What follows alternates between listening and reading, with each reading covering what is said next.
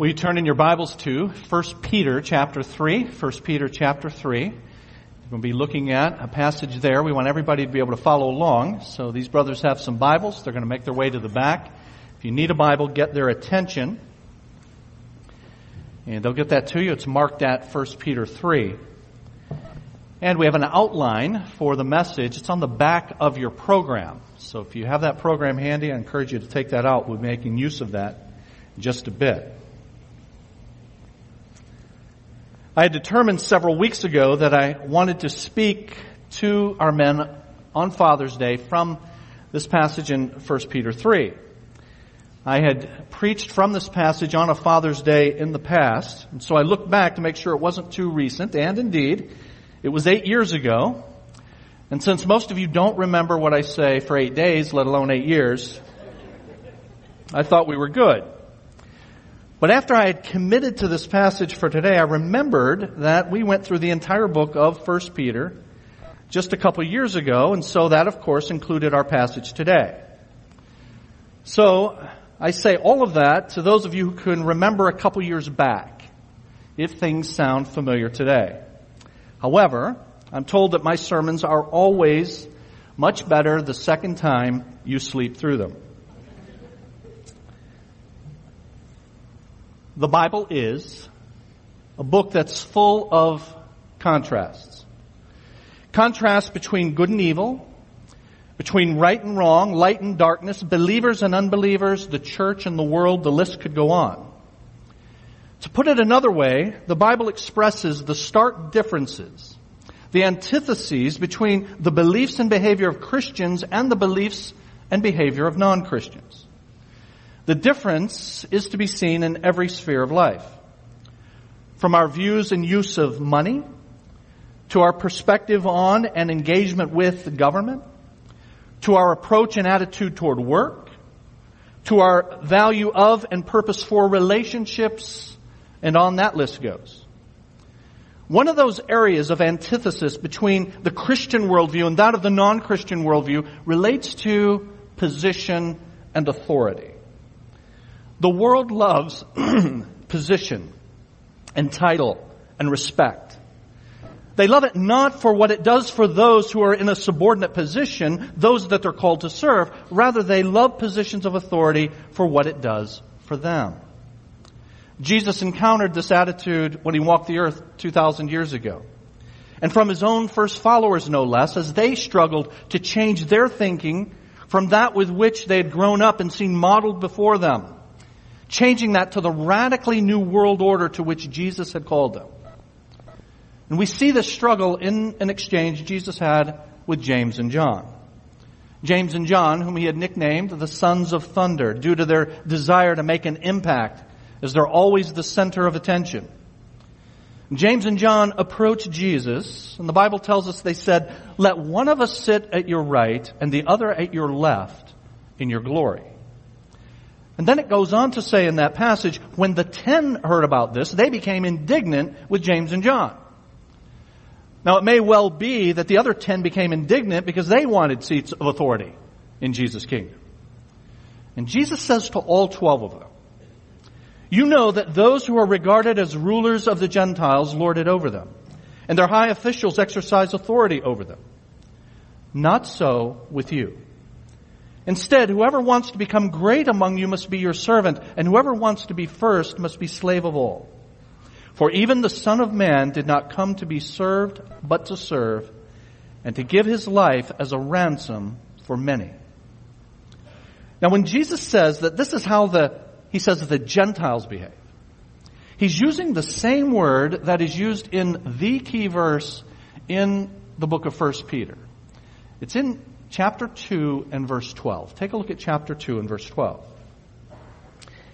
It says, "Live such good lives among the pagans." And that's the word for Gentiles. "Live such good lives among the unbelievers that, though they accuse you of doing wrong, they may see your good deeds and glorify God on the day that He visits us." Jesus is saying that pagans, unbelievers, because of their radically different value system, have a radically different view of position and authority. They use it in a selfish way. Christians use it in a sacrificial way. This book of 1 Peter is written to encourage first century Christians who are indeed different. And they're experiencing suffering in the form of persecution precisely because of those differences. So how is it that they're to behave in everyday life in order to please God and show the difference that Christ has made? That explanation to that question comes in the next verse, after that key verse in chapter 2 and verse 12.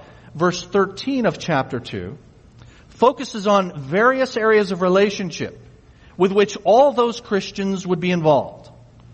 A relationship with government, with everyday work, and with family life. And in all of these, we're told that Christians are to display different attitudes so that the difference that Christ makes will be evident. So, rather than trying to overthrow the government or being disrespectful of it, since our citizenship is in heaven ultimately, we're to submit to those in governmental authority, even those who are wicked rulers. Verse 13 of chapter 2. Submit yourselves for the Lord's sake to every human authority, whether to the emperor as the supreme authority, and then goes on.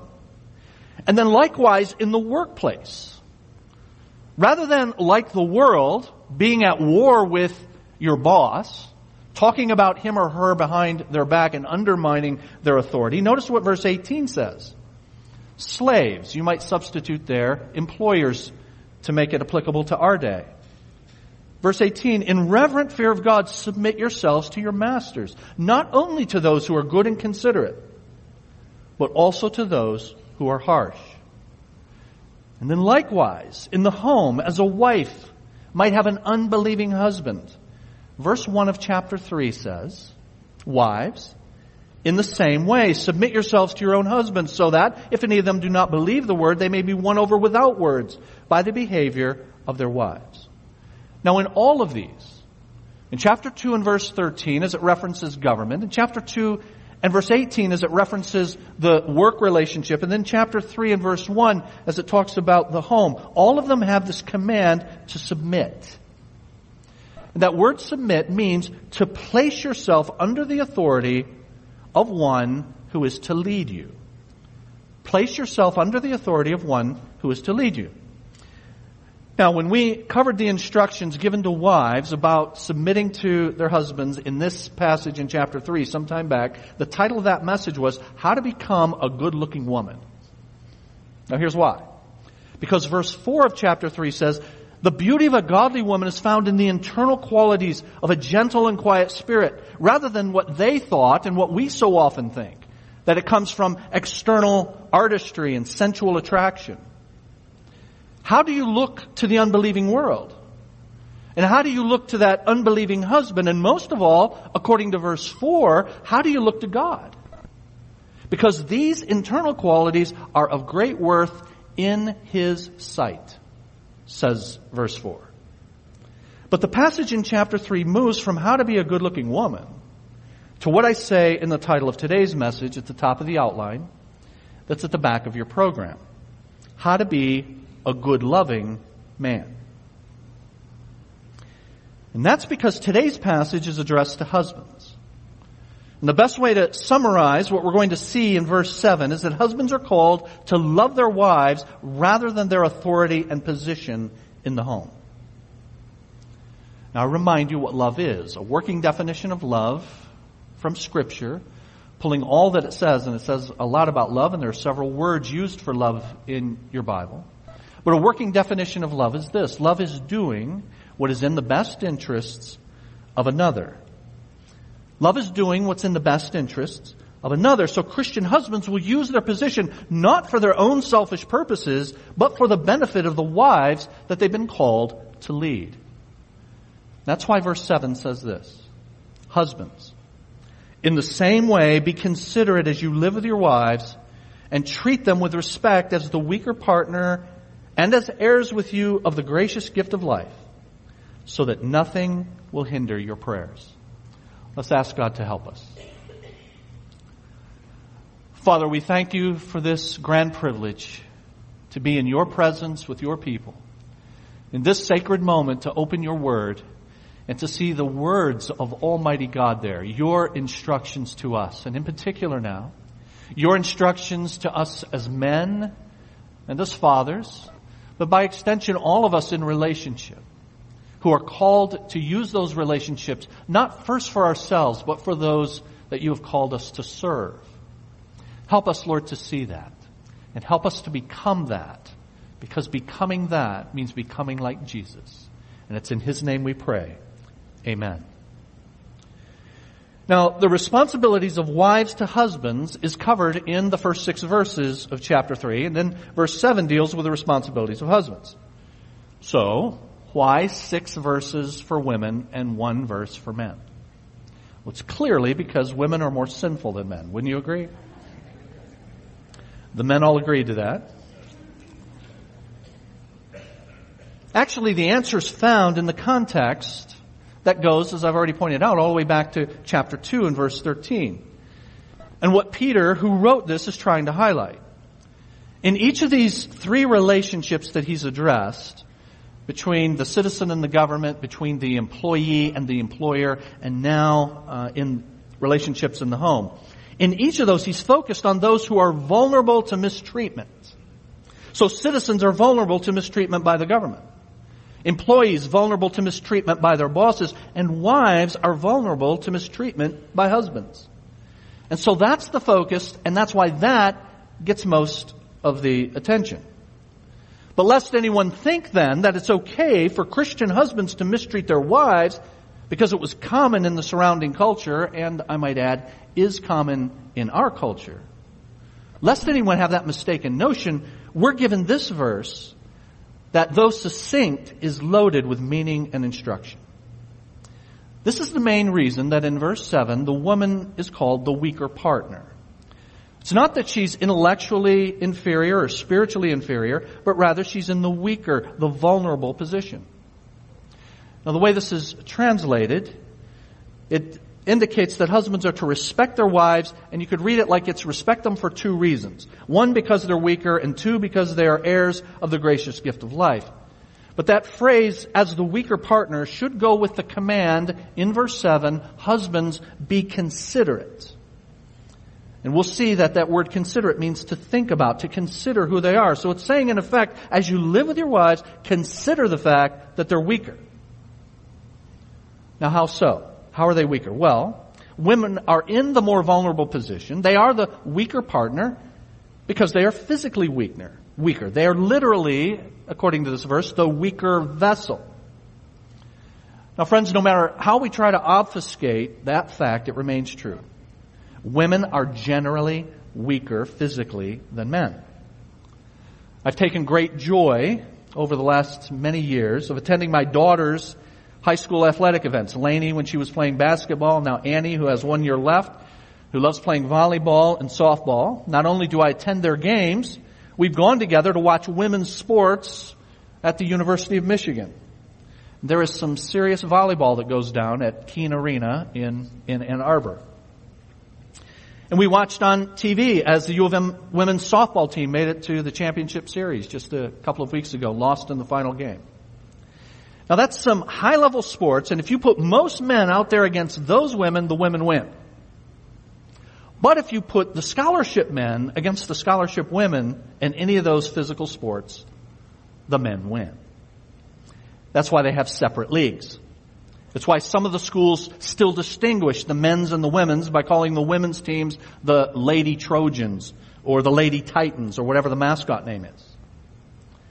Women are physically weaker, but this is saying more than that. The married woman is vulnerable in the sense that they've entered a relationship in which they agree to submit to the leadership of their husbands. And so what if he does not lead well? What if he does not lead in a loving way?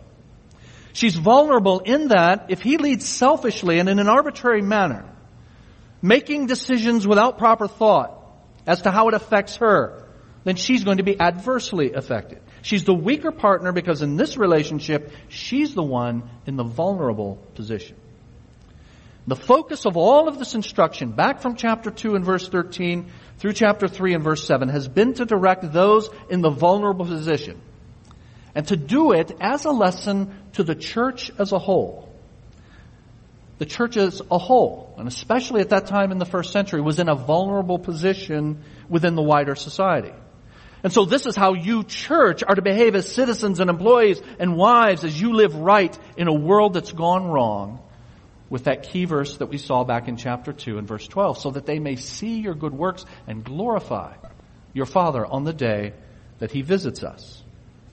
The focus is on those who are vulnerable, but Peter includes some succinct but very important words for husbands too, who, though we are in a position of leadership, are to use that leadership for the benefit of those who are led. Christian husbands do not use their position in the home for themselves, but rather to serve those they lead. So I say in your outline, here's what a good, loving husband looks like. A good, loving man submits. A good, loving man submits. Again, verse 1, when speaking to the wives, says this: Wives, in the same way, submit yourselves to your own husbands. Well, in the same way as what? Wives, in the same way, verse 1 says. But again, in the same way as what? Well, that's connected to the prior chapter, chapter 2. In the same way as what has been said from chapter 2 and verse 18 down to the end of chapter 2, verse 25. In the same way that employees submit to employers, wives, submit to your husbands. And in the same way, employees, as citizens submit to their government, you submit to your employers. And so there's a connection all the way through chapter 2 and verse 13, all the way through these opening verses of chapter 3. Wives are to submit in the same way as employees and citizens. But then notice how verse 7, the one that's written to men, says, husbands, in the same way. So the wife's requirement to submit is connected to the employee's requirement to submit and the citizen's requirement to submit. But then verse 7, written to the husband, says, husbands, in the same way. In the same way that wives submit like employees and citizens, you've got some submitting to do, men. And I'll explain that in a bit. How does a husband submit? How does the man submit in the same way? Well, you see a bit of this if you go back to a passage that many of you are familiar with in Ephesians chapter 5, and you don't need to turn there, I'll put it on the screen for you. Actually, the guys in the back will put it on the screen for you. But in Ephesians chapter 5 and Ephesians 6, and in that passage, there are a number of relationships that are mentioned there. Relationships between wives and husbands, between employers and employees. This is what chapter 5 and verse 23 says: Wives, submit yourselves to your own husbands. But then the next chapter talks about, just like Peter does in our passage, the relationship between employees and employers. Slaves, obey your earthly masters with respect and fear. But the passage also speaks to husbands. But with husbands, it doesn't say submit. It says, husbands, love your wives, just as Christ loved the church and gave himself up for her. Now here's what's key with that. You look at that and we men say, well, it says for me to love my wife, but she's the one who's to submit. I don't have anything or anyone to place myself under. But don't be so quick with that. Because when this whole section starts, for these various relationships that are given in Ephesians 5 and 6, it starts in verse 22 of Ephesians 5, which says this: submit to one another out of reverence for Christ. And then the next verse says, wives, submit. And then there are different relationships that are dealt with in the following verses. What follows that verse, to submit to one another, is how each group mentioned is to submit. A wife by placing herself under the head leadership of her husband. A slave by obeying his master. Now hear this. And a husband submits by loving his wife as Christ loved the church and gave himself for her. A husband submits by loving his wife. The way a husband submits to his wife is not by submitting to her leadership, not by placing himself under her authority, but by lovingly placing himself under her needs. But that means you got to know what those needs are. And so a good loving man, I say in your outline, submits, but secondly, a good loving man learns. A good loving man learns. If it is the case, men, that we are to place ourselves under the needs of our wives, that's the way that we submit to them. It means then that we've got to learn what those needs are. And that's why verse 7 says, husbands in the same way, be considerate as you live with your wives. Now that seems redundant to say as you live with your wives. I mean, if I'm married, then assuming I'm not separated physically because of some prolonged employment issue or I'm in the military or something, then of course I'm living with my wife. So why not just say be considerate to your wives? But it says be considerate as you live with your wives. Well, why is that? Because the phrase as you live means this, as you make a home with your wives. Husbands, you're in the business now of being considerate as you make a home with your wife. It's kind of like a schoolhouse in which the lessons that we're going to talk about take place in the home. This learning takes place in a homeschool, so to speak, environment that husbands are to engage in. So when verse 7 says, husbands in the same way be considerate, we usually think of that as someone who's being kind or polite. So-and-so is a considerate person. That's included. But the word translated be considerate actually has to do with what we know about our wives. It's literally live with them according to knowledge. So husbands, if you're going to in the same way place yourself under the needs of your wife, that means you're going to have to know your wife. You're going to have to live with her in an understanding way. So I say, a good loving man learns. And here's what he learns in your outline. He learns about women in general. He learns about women in general. One preacher has pointedly highlighted 3 of what should be obvious differences between men and women. Men and women have different biological makeup. I've already alluded to this, but he says that biological makeup provides a great deal of difference between the way we behave and the way we function. We could discuss many aspects of that, but let me share with you one little known fact about the biological difference between men and women. Data compiled by a professor at Georgetown School of Medicine shows that on average women have 20% fewer red blood cells than men. It's the red blood cells that distribute oxygen throughout the body. Therefore, by their physical makeup, women tire more easily than men do. It means that women are more susceptible to fainting than men are. Now, men, that means knowing women in general. If you're married to a woman, then you need to know women in general, and you need to know that. And so that means a whole list of things, but it means you cannot drive your wife like a drill sergeant. It means that you need to structure rest into the schedule of your household. I am bothered greatly when I see and hear indications of men in our church and the way they seek to drive their wives and show their displeasure when their wife doesn't meet up to this drill sergeant standard that they have laid for them. Men, it ought not be. We live with our wives in a considerate way. That is, consider who they are. Consider who they are just as women in general. There are these biological differences. But it's also patently obvious that men and women generally have different patterns of communication. In general, when men communicate, usually there's an objective in mind. And reaching that objective is the most important part of the communication. The point of a man is trying to reach might be something as simple as the punchline to a joke, something as complex as instructions for a task. But for men, the objective of communication is primarily the transfer of information. Now, while it is a fact that women can and of course do communicate that way, often for them, the most important aspect of communication is the process. The process of communication is the expression of relationship. It's time shared with one another. It's interaction. It's a time to be together and just share what's going on in one another's lives.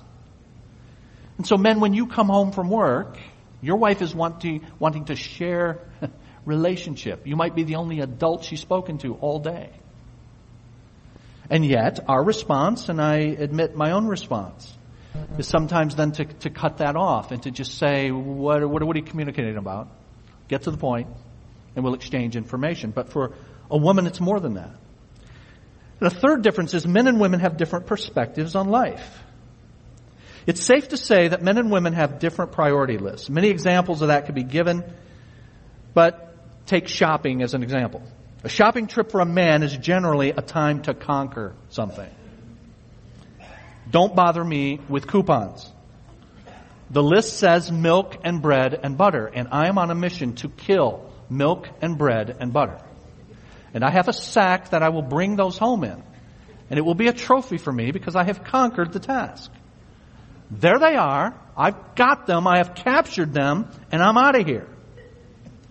But often for a woman, shopping's an event to savor. Yes, I need milk and bread and butter. But what's on sale over there?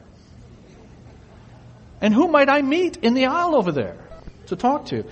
I mean, really, just for a moment, just think about the fact that women often will go to the restroom in pairs. Like if you're at dinner with a couple and one is going to the other, the wife might say to the other woman, I'm going to the restroom, would you like to go? I have never, ever in my life said that to a man. And if a man ever said that to me.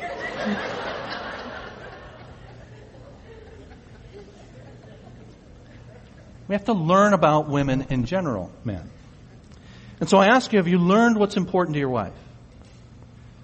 You may not always understand why it's important, but it's important that you deal with it, even when it's something as simple as communicating why an item on her priority list needs to be moved up your priority list. Or you explaining why I can't do it right now, but expressing how important it is to you that it's taken care of. So you learn about women in general. Secondly, in your outline, a good loving man learns about his wife in particular. The characteristics of women in general, but then your wife in particular. She's one woman among many with unique gifts. What are those gifts? Do you know what those gifts and passions are? Do you encourage her in those? Honey, I see this in you, and I see you do this over and over again. And it's amazing to me that you're able to do these things. She has those unique gifts. Do you know what her unique goals are? Goals for herself. If you have children, goals for her children. Her struggles. What are your wife's struggles? Physical struggles. I've been amazed over the years how many times that I do premarital counseling with a young, vibrant couple. And then shortly after they get married, often the wife develops some kind of physical malady, or at least that physical malady comes to the fore. And it's a real thing, and it slows her down, and it slows them down, and perhaps for the period of their engagement, they've been going full bore and doing all kinds of things, and now she can't quite do all of those things. She's got this physical struggle. Are you aware of that and sensitive to that? What are her spiritual struggles? The unique things that tend to beset her, that tempt her, whether with the use of her tongue or the use of her time or just in her own internal thinking that comes out in those quiet times that you have together. What are her frustrations that you could help her with? Now, ladies, as I go through that, that list could go on. We don't have time. But if your husband cared about those things, your husband asked you about those things, it would be a marvelous thing indeed, wouldn't it? A good loving man learns about women in particular, women in general, his wife in particular, and I say thirdly, he learns about his wife for life. Because this is not just a one-time, okay, Brown said we are supposed to sit down and talk about you for a bit. I've got 15 minutes, let's get this over with. So what are your frustrations? What are you struggling with? What can I help you with? Quickly. But rather, we're doing this for life. This is written in such a way as to be an ongoing thing. And if you think about it, that makes perfect sense, because the things that our wives need that we need to know about in order to effectively love them and place ourselves under their needs, those things change in different phases in life. So this is not a one-time conversation, yep, got it, but rather in different phases of life, those things that a wife is frustrated by or needs or struggles with will change. And so men, we need to ask. And we don't often ask for evaluation of ourselves. How can I help you? How am I not helping you? Part of the reason we don't ask for that evaluation is we don't really want to know the answers, because it may involve the need for us to change, which implies criticism of what we've been doing, and that hurts. But guys, it is absolutely necessary. In the past, in our church structure, many of you know that we have home groups that meet in homes throughout the area. We call them community groups, and those are led by different men. And we have given out anonymous questionnaires to those who participate in those groups, asking them how the group is functioning and asking them how the leader is leading. Now, I'm a leader of one of those groups, so that happened for me. And I can tell you it is uncomfortable, because you don't know what folks are going to say. And they have the cover of anonymity. And so they're going to say what they really think about how you're leading it and how the group is going. It's uncomfortable, but we deemed it necessary, and the men who lead those groups deemed it necessary, and we learned some valuable information. But hear this, we'll only do that kind of thing when we care more about those we serve than we care about our fragile egos. We'll only go to our wives and say, tell me, if I care more about her needs than I care about my ego. Now, I've mentioned to you men in the past that there are a set of questions in the very excellent book by Lou Priolo called The Complete Husband. The Complete Husband. Wives, that would be a great Father's Day gift for your husbands. We have some copies in our resource center. But there is a list of questions in that book for husbands to ask their wives. So men, I would encourage you to take a look at that book, or if you're too cheap to buy the book, email me, and I have a list of the questions that are in the book that I can email back to you. A good loving man submits. He learns. Thirdly, a good loving man respects. Respects. Verse 7 says, treat your wives with respect, as heirs with you of the gracious gift of life. This means, men, that our wives are every bit our equal by virtue of having been made in the image of God and being remade in the image of Christ in salvation, and thus an heir with us of the gracious gift of life. But this equality is not only about position, because respect means honor. And of course we don't brag about the fact that she's a Christian. But it's underscoring our equality, because given our roles of leadership and fellowship, leadership and submission, that could become easily distorted. And so as you respect her, honor her as a person. My wife and I have counseled many women who will say to us, I don't feel cherished. I don't feel cherished. So men, how can you, with your words and with your actions, cherish your wife? Again, the book is chock full of suggestions for that. But men, at the very minimum, think about your words. And use those words in an edifying way. Edify means to build up. Ephesians 4:29 says, let no corrupt communication come out of your mouths, but only that which builds up, edifies others. So men, we think about the words that come out of our mouths and how they either build up or tear down our wives. And our words to our wives ought to be filled with those things that edify, build up. And honor with your actions, prioritizing her needs, prioritizing her schedule. Now remember, the phrase, as you live, is as you make a home with. So focus, men, on home and the value of her work and her accomplishments there as you honor her in what she does. If she's a woman who works outside the home, please understand that as the physically weaker partner in this vulnerable position, and she's working outside the home, what a very difficult task that is.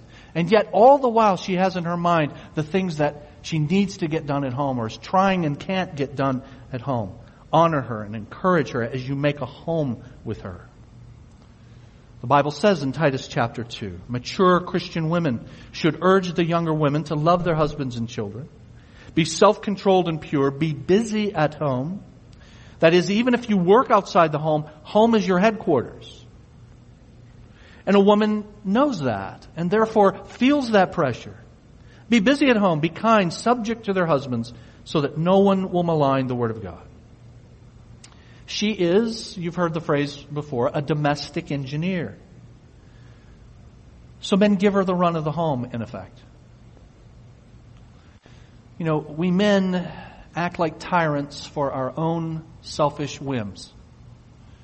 Even extending to the way the house ought to be operated or the way the furniture is arranged. I've known men like this.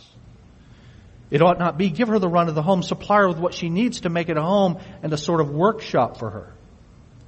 A good loving man submits and learns and respects. And then lastly, a good loving man heeds. Heeds. H-E-E-D-S. Heeds. Heeds what?